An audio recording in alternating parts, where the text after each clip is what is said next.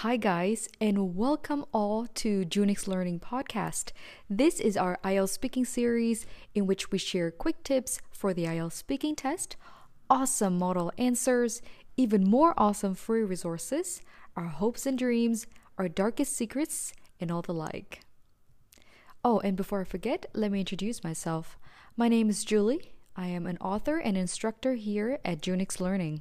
You can find us on Facebook, Instagram, Twitter, and don't forget to check out our free course for IELTS speaking on Udemy.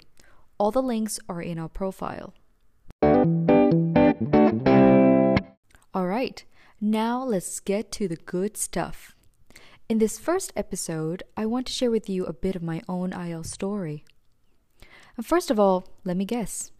Chances are, if you're listening to this, you are going to take the IELTS, including the speaking test, very soon, right? Whether it is for a university application, a job requirement, visa application, or for curiosity's sake. Nah, I'm just kidding. Nobody takes the IELTS test because they are curious. It is not cheap and it is really stressful. And, my friend, I have been there too. Many times. I understand the countless hours you spent on practicing for this test. I sympathize with the frantic Google searches you do to know what in the world the examiners are asking in the latest tests.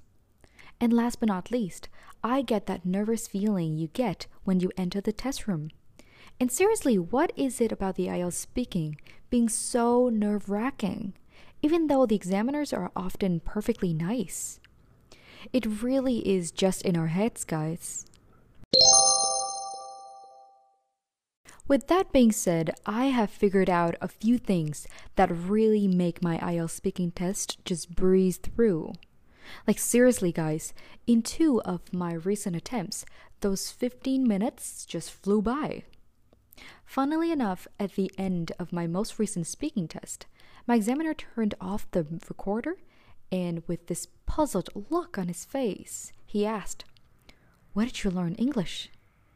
It really caught me by surprise, but you know what I said? I watch a lot of YouTube. And he just laughed.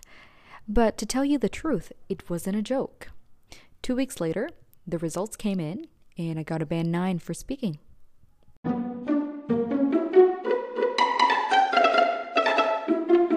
Now, frankly, prior to this experience, I myself was really skeptical about whether they actually give out any 9s for speaking, or is it just there as an aspirational goal?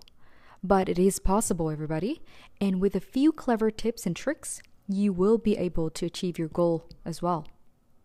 I would like to share with you my experience and knowledge so that the IELTS journey is less dreadful and much more exciting for you. Anyway, I could sit here and talk forever about all things IELTS related, but it would be so much more valuable if I was discussing the things you wanted to know about. Wouldn't you agree?